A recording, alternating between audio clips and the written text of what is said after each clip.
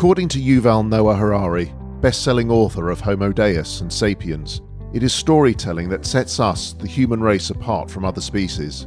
It's our ability to believe in stories that we hear that enables us to form communities, believe money has value, and follow a chosen religion. So when today's guest, Joanna Yates, was inspired to create Spark London, Britain's first open mic storytelling club, it's no wonder that it continues to attract sellout crowds 10 years on. I'm Steve Lazarus, and this is Your London Legacy. Well, I'm delighted to have on the podcast today Joanna Yates. Have I got that correct? You got it right. Because I'm pretty rubbish when it comes to... I always ask someone to repeat their name for me, first of all, because I'm pretty rubbish at getting names right. So if you've got a name like mine, Steve Lazarus, people always get it wrong. So I'm always aware that I might get their name wrong. But welcome to the podcast, to Your London Legacy. And it's an absolute delight and pleasure to be here in your home, your beautiful home in, where are we? Holland Park. We're in Holland Park. And what are those tennis courts I can see over there out the back? That is Holland Park Tennis Club. Yeah, we're very lucky to look over Holland Park Tennis Club. You've got a wonderful flat, and I'm really delighted and thrilled that you've asked me to, or allowed me to be up here. And I've already met your lovely daughter as well. So this is going to be fun because you are the founder of a storytelling club. Would you call it a club? Called Spark London? Yeah, I call it a club. Yeah. So we want to dig a bit into that and how you developed the club, which I think started first of all in 2007. So it's been running for over 10 years now. So it's an open mic club where people come along and tell stories, their own personal stories. Yes, so it has a little bit of a history, sort of evolved over the years. It started off after a trip to the US when I was in LA, and on a Monday evening, I was asked to go to a storytelling night. I'd never, ever been to a storytelling night. And I thought, oh God, could be great, could not be so great. And I left there completely gripped. I mean, absolutely, those 7 stories, I can almost remember now their faces and a few of the things that they spoke about. The theme was invasion. And I came back to the UK and I thought, my God, I just want to do this. And a few months later, I went and found the nearest theatre that I could, which was the time I was living in Little Venice.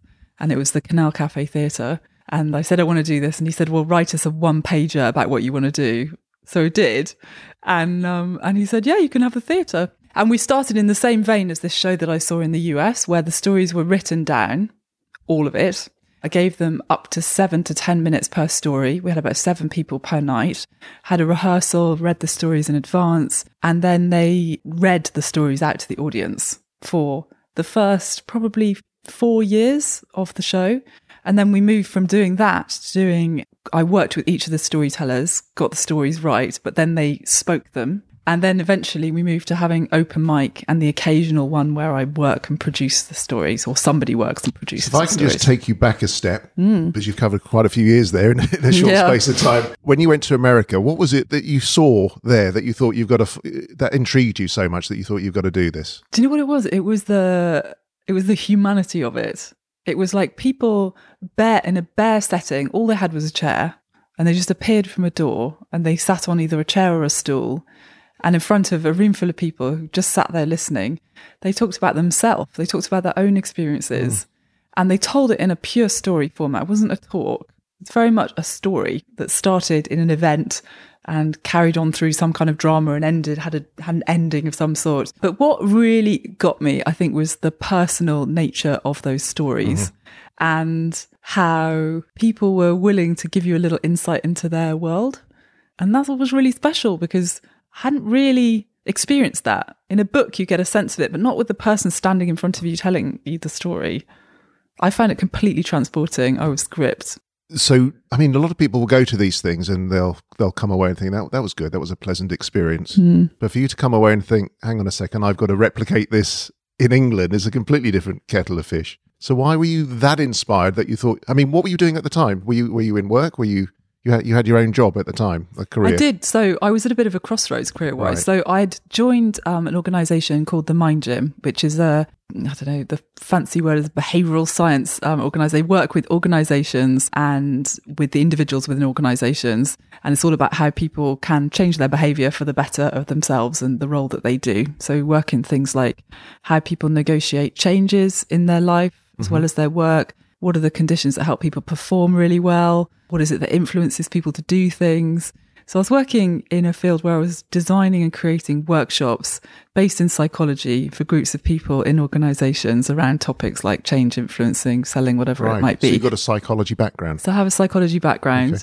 And my boss, when I joined that organisation, a guy called Sebastian Bailey, he's a really inspirational guy, he put this massive book on my desk quite early on when I joined, and I was probably only like 23. And it was, I believe it's Robert McKee's book on script writing. So it's called Story. And he said, when you create these things, these workshops or these presentations, he goes, I want you to think about how you create the narrative of them. How do you make them as gripping as a movie is for someone to go and listen to? Think about the acts within your 90 minutes worth of workshop. Think about the beats, the energy. Yeah. And I was like, what are you talking about initially? and then and then I really got this idea that storytelling was really fundamental to how you convey your point and how you get people interested in what you're talking about. So by 2007, I had decided not to work for them full time anymore. And I became a coach. So I was a freelance associate of that organisation, going to organisations and delivering these workshops. And again, storytelling was a big part of that. And that was around the same time. It was August 2000, and it was the summer before I started Spark that I went to LA. And I saw this storytelling night, and it resonated so much. And you're right, it is strange that I thought, right, I'm going to bring it back to the UK. And the even stranger thing was, I had a conversation over dinner after seeing Spark with the people I was with. And I said, so these stories could be really interesting to do that in England. And they said, yeah, but people in England are different to America. They're probably not going to want to tell their stories. Say. Yeah, they do. Obviously not. But it's interesting, the sort of synchronicity that you're talking about. You're at a crossroads in your career, from this sort of background, doing storytelling within organisations. Then you go along and you see to this storytelling night. I mean, what are the chances of you just stumbling across an event like that? I was. It's bizarre. I think it's really bizarre. And I think the fact that it really stuck with me. And it did. Lots of people have said to me, did you check that other people were doing a storytelling night that you could have gone to? And I actually never checked. It never occurred to me to look up another storytelling night. Yeah. And I never searched storytelling nights in the UK. I literally just went to this theatre, booked it, found people willing to share their stories, and off I went. It is quite bizarre. It is incredible. But storytelling is an amazing thing, because I didn't appreciate it. There's an author, a famous author called, I wrote his name down here somewhere because I forget, Yuval Noah Harari, who's written a couple of top best-selling books recently. One was called Homo Deus and one was called Sapiens. I don't know if you've heard of them. I have. Yeah. And in one of them, he comes up with a theory that sets humans apart from animals and other species is literally the fact that we can tell stories to each other. And that is the glue that binds communities. And he talks about religion is no more than us telling stories and passing the stories down from generation to generation. Money is a story. It's the value we place on something which has no value at all. Nationhood is just a story. You know, we all belong to one community and we're all in one nation, and this is all stories. And that's what sets us apart, he says, from chimpanzees, because you know, you give a monkey a chimpanzee, you just want another one. You won't appreciate the storytelling. And it's fascinating. And as I was driving over here thinking about our conversation to be, I was listening to the radio, and it was the news, and it was all about Brexit, and they've come to a decision, and all the politicians were coming on, and all they were doing in reality was telling their story, their version of events, what was happening in the Brexit negotiations. And it's just fascinating. So, and the other thing that I find interesting is people don't think they have stories to tell, but I bet that's not the experience that you found in your, in the 10 odd years you've been running. Well, I know that people have stories to tell, and it's often the people that will say, I haven't got any stories to tell, that even more they've got a story to tell. Do you think that's because they lack an understanding of what a story is, or they're scared to tell it publicly? Partially, it freezes people up when you say, tell me a story. Because although it's something they do intuitively all of the time, they tend to think when you say, tell me a story, it's like it is a construction of some sort, but in its rawest form, it's just talking about events, what's happened. But the word alone does clam people up often. But a lot of people, I think naturally we underappreciate the originality of our own experiences, because they're not original to us, because they're things that happen to us. True. Whereas when I go and talk to someone who does something completely different, for me anyway, if they're specific and there's a sense of an actual story, so there's some sort of drama there or some kind of conflict or a crossroads or some sort, and even if it's only quite small, I'm interested because it's a little window into a world that I don't know very much about. I don't know if I'm just naturally someone that's more curious about these things than Nosy. other people. Nosy. But we're all nosy to a degree. We are. I mean, otherwise Facebook wouldn't be as successful as it is, because what is Facebook other than a platform for people To tell stories. show off, I suppose, at one degree. But they're telling stories. They're telling other people their personal stories. And it's easy to do that, be a keyboard warrior and, tell your story. But to stand up and tell it is another level again, isn't it? Because you're actually voluntarily exposing yourself publicly, for want of a better word. Exposing your soul, aren't you? You are. It's very exposing, because there's the story that you're telling, and then there's what else you're telling without saying it, just by being you and standing up there. And there is a sense of that. You don't have complete control over that, and you don't have any control over how it's heard or interpreted either. You're resting on the generosity of the audience listening. That's which a good point. Audiences are, I find at Spark, incredibly not just generous, but they're just grateful. They're grateful to listen to the stories, I find. So how does it work? Now, Take me through an event, an evening. I mean, how often are they held, first of all, in London? so at the moment we have one a month. We have had 3 a month for quite a lot of the last few years. We have 1 a month at the moment and a few around the country intermittently. So the way they work right now is they are fully open mic. So we have our website, stories.co.uk, and on there are our upcoming events and the themes which are going to be coming up. I think one is The Office coming up, another one is Party, and we write a little blurb. So we think about, so within the one about The Office, it was all sorts of like kind of just asking people to think about their own experiences of being at work. Have you ever accidentally called your boss dad? Have you ever taken on a job only to find it wasn't what you were expecting at all? That kind of thing. Just a few little prompts just to kind of get the juices flowing a little bit. But really what happens is people turn up because we're there every month. So they get these theme in advance of turning up? People who are on our website or on our mailing list will get the theme in advance. Yeah. A lot of people won't get the theme in advance. And some people are really regular, so they've heard about it the month before. And they'll turn up and the host will be there, as well as someone else who's assisting, producing, helping the evening. And there'll be a piece of paper on it, it'll be like, does anyone want to sign up their name? And what will sometimes happen, in the early days, it was like you just about got one person or two people for what we call the first act, which is the first. We tend to do it in 3 stories, and then 3 again. And sometimes we've got 1 or 2, and you'd be sitting there going, oh my goodness, all these people have come and they've paid and they're sitting here and we don't have a show. But you rapidly realise you only need one person to get up there for another person to go, oh, I've got another story. So they just want one person to be the leader and then the rest will follow. They need someone to be the leader, and they need somebody to talk about something. That's what, if you want to find a story, one of the best ways to find a story is to hear a story. Do you know what I mean?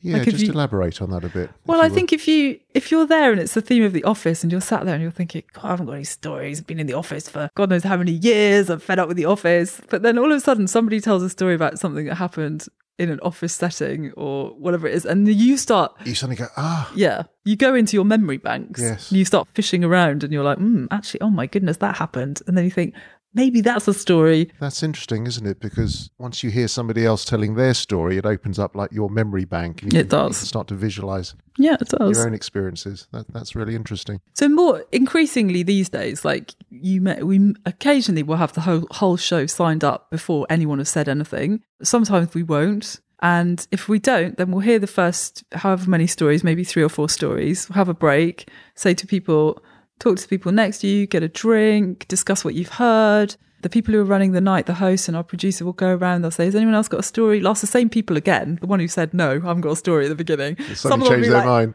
Some of them are like, leave me alone. And some of them are like, do you know what? I have. Or somebody will go, he's got a story.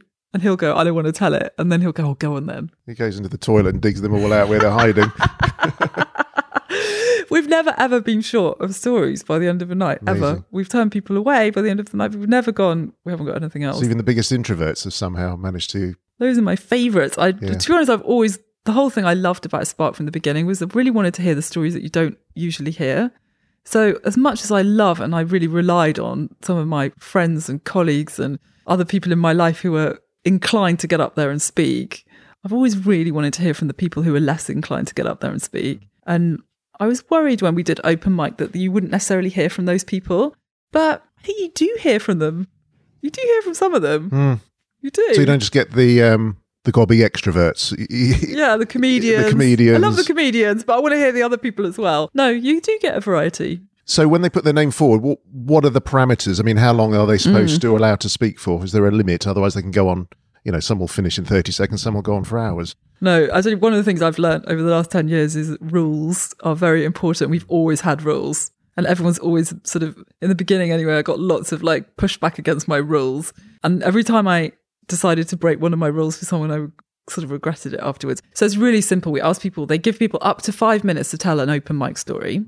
And we give them a prompt of 5 minutes. I ask that the stories are true. They belong to them, something that happened to you, not something that happened to someone else. That they're connected to the theme of the night. And that's it. Loosely connected. Yeah. I mean, connected can be in any way, shape or form. Yeah. So what sort of themes have you had? I mean, I saw one coming up in Passion. Is that Passion you got coming up? Passion. So you're going to have a fairly sort of hot evening, spicy evening coming up. I think I'll have to get myself along to that one. That one could be interesting.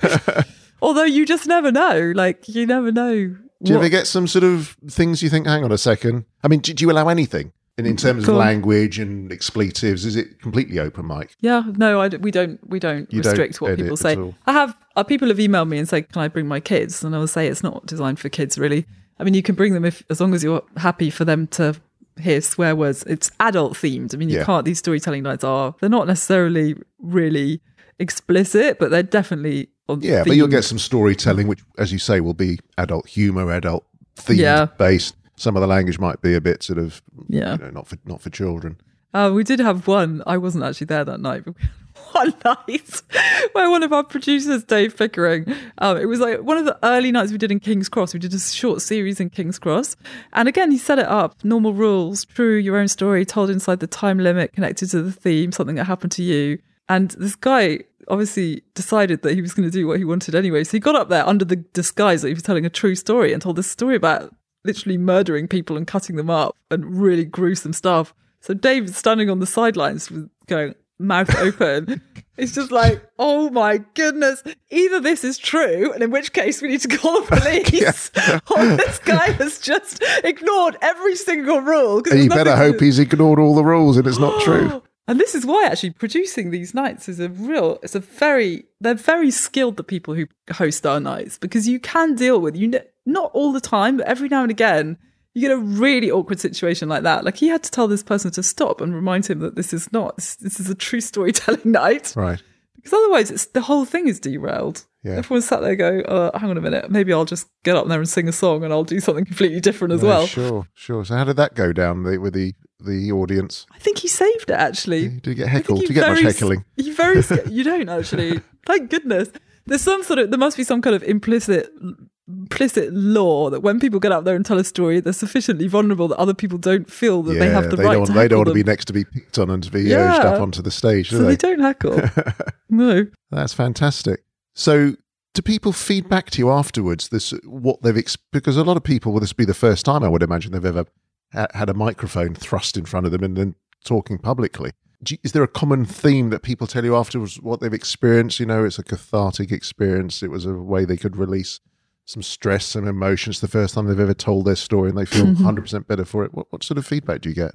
I only had one person ever say to me that he felt worse as a result of telling his story.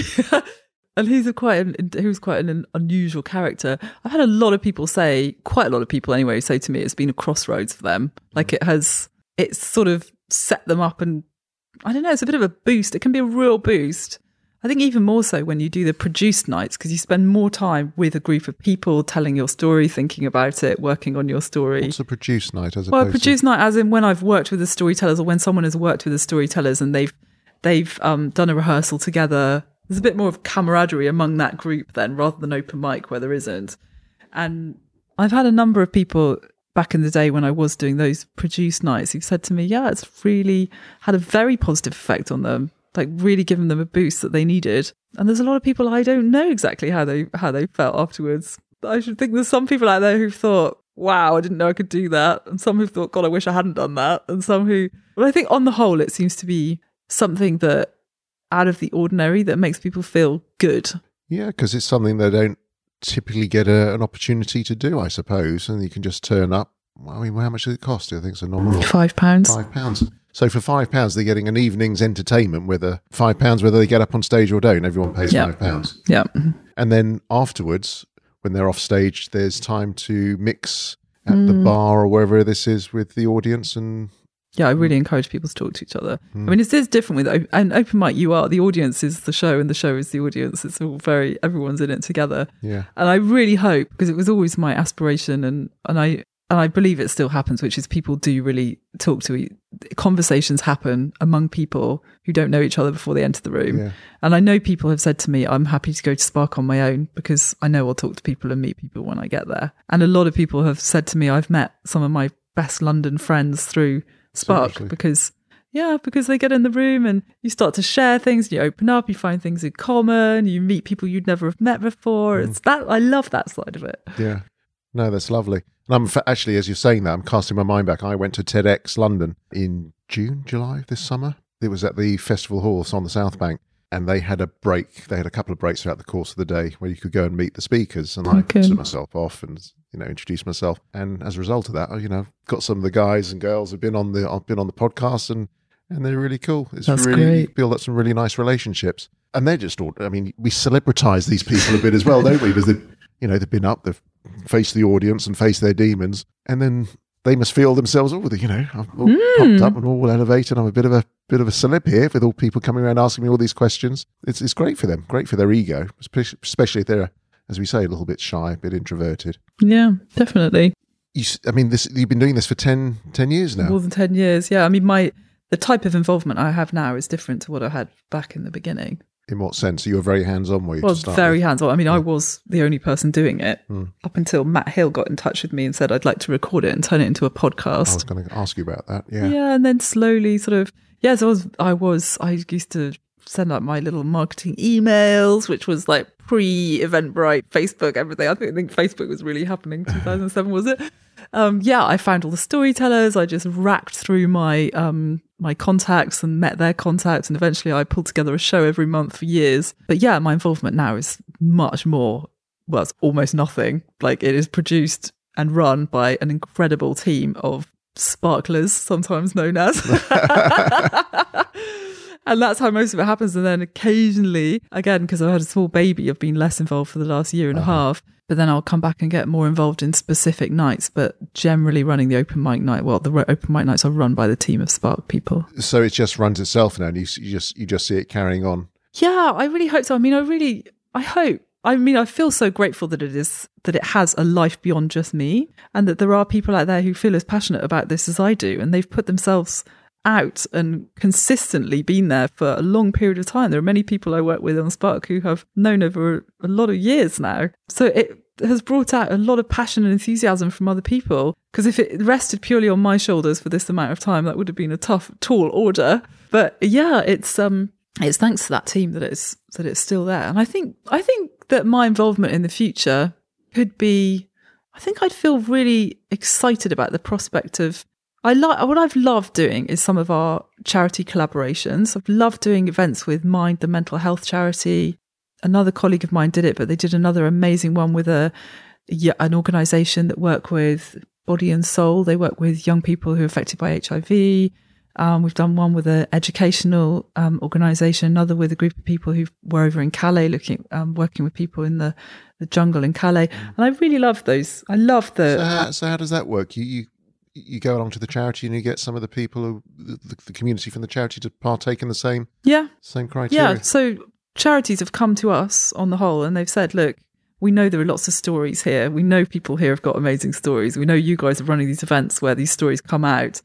Can you come to us and find some of our stories and produce a night and raise some money for us? And that's what we've done on many of these occasions. I've loved doing those nights. And the mental health charities, I mean, it must be fantastic as well. Really, so you get some of the people who are suffering from mental health issues to come along and participate. Yeah. Some of them came from within, closer to home than others. And so Mind introduced us to a few people who were part of that. It was a Mind Haringey. So Mind is sort of borough specific. Borough-centric, yeah. And they introduced us to a few of the people that work in that area. So we had a lady who was incredible. So she has, during her lifetime, experienced quite severe mental health problems. She'd been sectioned. At one point, she'd been in mental health institutions, and then she'd become a mental health nurse and worked on the other side and been involved in sectioning other people. So she'd had really unique experiences of both sides of... Sure. which is quite unique. You don't get that many people in those situations. No. Well, I'm just wondering, again, as you're talking to me, my parents set up and run a mental health charity, which for various reasons, my sister became very ill many years ago and still is, unfortunately. And I'm thinking that what you do could probably sit quite comfortably within some of the service offerings they do as well. And also, in fact, one of the guys I interviewed recently, a chap called Johnny Benjamin, you may or may not know, he had an amazing story, which I recommend you listen and all the listeners listen to as well. It was on the podcast a few weeks ago. He, about 10 years ago, roughly when you were setting this up, actually, he was going through a really, really bad patch. He took himself off to Waterloo Bridge and was going to do the unthinkable. And a very nice young man walked on his way to work, said, you don't want to do that. Let's go and have a coffee and have a chat and talk about it, and saved him from jumping. And the story developed that he never saw him again. He didn't know who he was, and it grew into this. Social media went viral. He developed this campaign years later called #Find Mike. You may have heard of it. And then Channel 4 picked up on it, and they made a documentary out of it, and they've actually got them back together. And now they're two mental health campaigners going around schools, and they've set up a charity. Incredible guys. You should listen to the story. It's another story, but it's a true story. He wrote this book called Stranger on the Bridge. Amazing. And it's a fascinating, true, heartrending, beautiful story. And I think storytelling in the way that you do it through Spark, I think is a way that can be integrated into other settings as well, in the way that you said through Mind. And I can see it taking on another angle, not just in the angle where people turn up, pay a £5 and have a bit of fun, because it's more than that. I think storytelling is very deep and personal, and there's lots of people who can benefit from it. Yeah, it's an interesting point, actually, because a lot of people I met somebody earlier this week, actually. He's worked in he had a job in a methadone clinic in New York, and he was doing lots of storytelling with them.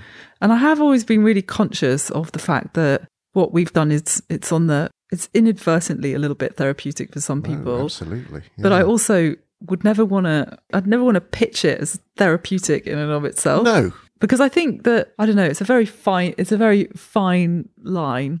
It is a fine line. And there is a responsibility as someone who produces nights like this. Like, you don't want to make anyone feel overly vulnerable, and you do rely a lot on people putting themselves up there. But as long as you're not badgering them to do it and they're doing it totally voluntarily. I mean, I guess I don't know. I've never attended one. Presumably you have people who go up there and they say, no, I can't do this, and they step down off the stage. Or I haven't had many of those, actually. No. So really people are volunteering to do this, and they are exposing their souls, aren't they? Because these are personal stories. And I think in the sector you're talking about, and we're mental health sector, I think that can have big... Because you're from a occupational psychology background. Yeah, yes. So I think this is why I have this consciousness, because I got ethics, a whole unit of ethics a long time ago that went somewhere in my brain and lodged itself. So I'm conscious of that. But my background is I did a degree in psychology, which I really enjoyed. And then I did a master's in occupational psychology, which is things to do with performance, what makes us perform well, what are the things that lead us to be demotivated or to not perform as well as we could. And it also looks at all aspects of work, really. And it doesn't talk about storytelling as such, but I don't know, once I got into work and the job that I started doing, and my boss who had that emphasis on storytelling and how you use stories to get people interested in stuff, it all clicked together, really, because they're very connected. Well, I think there's something to be explored there, definitely. And I think you've probably already gone down that road. I think you mentioned something that you had dyslexia as a kid as well. Is that something that still is something that obviously doesn't hold you back, but is that something you still in the back of your mind that is a problem? Yeah, definitely. How does that affect you in terms of storytelling and... Well, it's interesting, actually, because just before I went to the States and did this, I was doing the organisation I was working with very amazingly got us a writing coach, because they wanted us to write better. So she came in, did some writing coaching with us, and she gave us prompts to write stories, and we'd look at like a postcard and she'd be tell the story of this. And I really enjoyed writing creatively, but I was really held back by the fact that I knew that I couldn't spell everything right.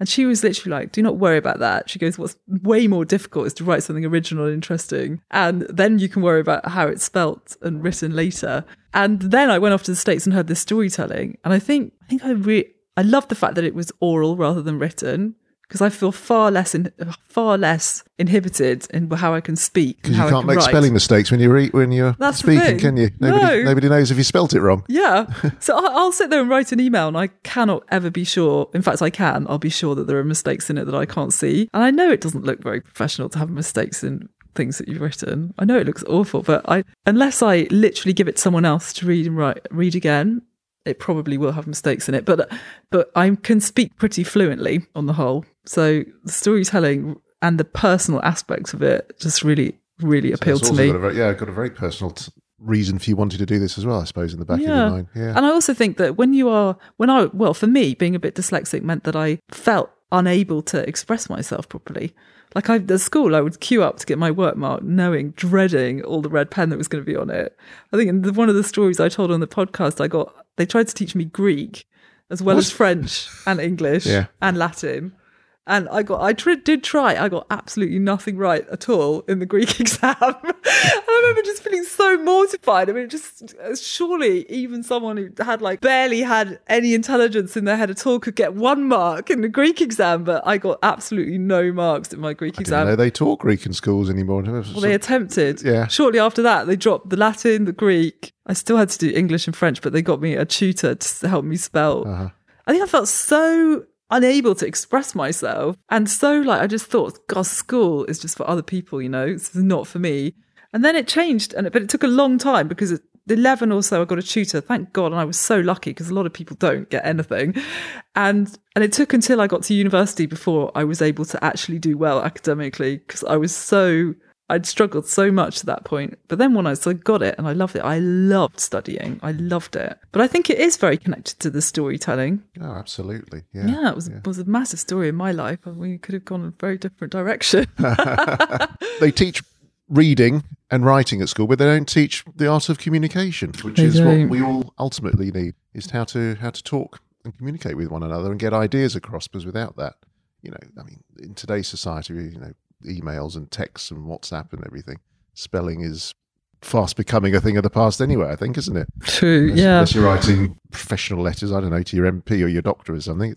It doesn't really matter if you dot your I's and cross your I always like to put a letter or an email together properly, grammatically. Getting ideas across is way more important. And what you're doing with Spark London is wonderful. I didn't figure out where the Edinburgh Fringe fitted in with your project. Well, the Edinburgh Fringe came about through an email and a phone call that I got from a marketing agency who were representing Grant's Whiskey. Okay. And I had one of those conversations with the girl who got in touch with me where we just kept speaking over each other. Sometimes you talk to someone and whatever reason, all those communication skills just go to that. We just didn't have the same flow at all. But anyway, we got together and they were very keen to put storytelling into the whiskey drinking. And so I produced an event for 100 of their brand managers from all over Europe. They brought them all to London, and I got together literally I don't know, obviously it had to get through their critical eye. It had to be considered PC enough, the stories. But they're all true. They're all their own people's stories. We got together, produced an event for them at Kettner's in West London. Yeah. And that was around 2009. And they really loved it. We did dinners, some around the UK. And then they did their own storytelling events in their different European territories. And then the winners of those all came to Edinburgh. So they invited us as Spark to produce Spark shows for 1 week, every 1 or 2 weeks, every night of the week. They had an American show called The Liar Show, which is a fabulous, fabulous show. 4 stories, 1 is a lie. The audience have to work out who it is. I love that. So they were on at 9 o'clock. We were on at 7:30. And they put us up in this lovely venue on the Mile. And that's what we did. And we worked with a few people from the Moth as well who came over. Amazing storytellers. So they were part of The Liar Show. Some of them were part of the Spark Nights. And that's how we came to do Edinburgh. I've never really thought to myself, do you know what, I want to take a show to Edinburgh, but we sort of got invited and we're very lucky. But you did it. And how did it go down? Went down really well. Yeah. It's very different. There's a lot of competition out there for different things to do. And also you work with a brand and it was Spark, definitely was Spark. But they sponsored the whole It was all sponsored by them, so that helped. If you offered free whiskey and You can come in. Free whiskey in Scotland. It's always a winner. I'll have free whiskey and a warm place to sit and listen to the stories. Yeah, it went really well. Who cares what the stories are? Let's have another round. I was really pleased with it. I was so happy. It was such an amazing thing to share with everyone and such a crazy experience to go and do that. Oh, that's wonderful. It was cool. You didn't think of doing that again? Brings that down Spark here. has been back, actually. Some of the team took Spark back, I think, the year after, and they did a number of shows, and I think that went down well. They did it on their own steam, which is really commendable. I haven't been back again, though. I've been back to see the actual Edinburgh Festival and been to shows, but I've never been back with my own show. I think what you're doing is wonderful. I implore everyone to go along and participate, listen, because there's obviously a podcast as well. As you've got the live event. Does the podcast is a direct recording from the event, and how often is that released? Is it once a month as well? Podcast? I'd have to check at the moment. I'm not quite sure how many times it is a month at the moment. But yes, the podcasts are recorded live at our events. So and the people who partake, the storytellers, sparkles, whatever you call them, they're made aware that there's going to be part of a podcast to be released. They absolutely have to consent to that. Yeah, so we let everyone know on the night that that we're recording. If they don't want to be recorded, they don't have to be recorded. We also have always, right from the very beginning, anyone who does tell a story and gets recorded, we send them a recording for themselves, and then we ask them for their permission if they want to release the dust. And we don't put all of them on the podcast. It's a selection. So, and it always has been. I mean, we must have had many thousands of stories, literally, and you can't do all of them on the podcast. We do not have all of them. We have a selection on the podcast. But we've got a pretty amazing archive back there. Yeah, I bet you have. Yeah, I was trying to listen to one or two sort of to get a flavour for it, and some of them are fascinating. I was listening to the lady. It was on the theme of identity. The lady who said her brother was Chris Martin from Coldplay. Coldplay. Yes. I forgot the name of the band there for a second. Story. I thought it was a fantastic story. I won't give the game away because I think people should listen to it. But the stories are just brilliant. They're brilliant. They are so brilliant. And sometimes, only very occasionally, but sometimes you hear one at a live event and the person says, I know because I'm involved, but they'll say, no, I can't release that. But you'll just be like, oh my God, you've just had a little window into something. And you're just like, wow, that was hilarious. I mean, there's a lot of comedy as well, I would imagine, up there. But do you also get a lot of, people literally bearing their soul in a dark way, does it? Yeah, you have the full spectrum, actually. Yeah. I've heard stories which have ended in a darker way, and then you'll have the next story which is on a completely different level. And again, I think it's down to a lot the host's ability to create the right pitch that someone can stand up after somebody said something that's quite a little bit darker. The overall feeling of the night is definitely not dark. It's probably more on the happy side, but I to be honest, I think I would consider it more of a success. The more of the variety we have, the more of a success that we are producing these nights too, because I wouldn't want it to be only on one plane. But yeah, we have both. Do you, when you go around and get the volunteers for the evening, do they tell you roughly what the plot is, the storyline is? They don't? No, we don't. You don't want to know? You want it to be fresh and original? Yeah, I just think, do you know what? When I first started Open Mic, I was like, this isn't going to work. I think somewhere deep inside me, I didn't trust enough. And it really is an exercise in trust. It's an exercise in trust that people are going to turn up, that someone's going to sign up, that someone else is going to think I've got a story. And yeah, people are way more, they're amazing. Actually, the less you hold on, the more amazing the stuff, as long as you have a framework. What's the typical size audience you get? So in Brixton, because the Brixton and Hackney are slightly different, it's around 60, 70, it can go up to about audience. 80. Yeah, it will really vary though. I mean, you'll sometimes be like, oh, it's January, it's going to be a quiet one, and all of a sudden you can't move. And then you'll be like, oh, it's August, we're not going to have many people, and you'll have, I mean, I don't think we haven't had really small audiences for a very long time now. When's the next one? I must get myself along. Next Monday, the 19th. Monday. Oh, put my foot in it now, haven't I? You've got to come. Please come. I'm going to have to come. Yeah. I will have to come. It'll be a very fun night. Yeah. Well, it's been a pleasure to have you on the podcast. Thank you very much. And your daughter, Hannah, was a delight. And she hasn't misbehaved either. She hasn't come storming in here, wanted to nick the mic off you or me. So I'm surprised she didn't try to bite your microphone. Bite my mic? And I wouldn't let her bite my mic.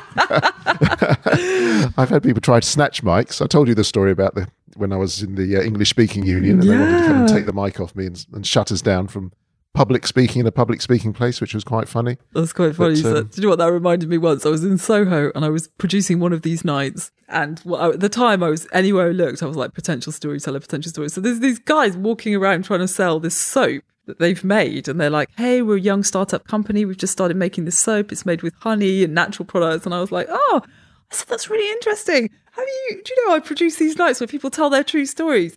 And they were like, oh, really? Yeah. And then this other woman came and like moved them on. And I was like, what's going on? And she goes, they're on The Apprentice. They're allowed to talk to you about what they're doing. Oh, wonderful. I was like, okay then. You should have got them on, because it wouldn't have been a true story. True. All made up. So before we wrap up, where can people find out more about the show or get in touch with you, just in your social media sort of? Yeah, so our website is stories.co.uk, and they can get to the podcast through the site, or they can find out our events, and you can also sign up to a Spark London newsletter, which is a really good way to stay in touch. We're also on Twitter at SparkLDN, and on Facebook as well, Spark London. So those Did you mention Instagram? Do you have an Instagram account? That's a good question. Not that I know of. I think you do. Do we? But I'm gently trying to prompt, but I don't think it's... yeah, you have. We've got an Instagram account Sparks too. London. Look up Sparks London, folks. I'm sure you'll find it there. Well, thank you very much again, Joanna. It's been a real pleasure. And thank you very much for welcoming me into your beautiful home. You're very welcome. And I look forward to maybe coming along and being a guest in the audience rather than participating in the storytelling. Thank you very much indeed. You're welcome. Thank you so much. Pleasure.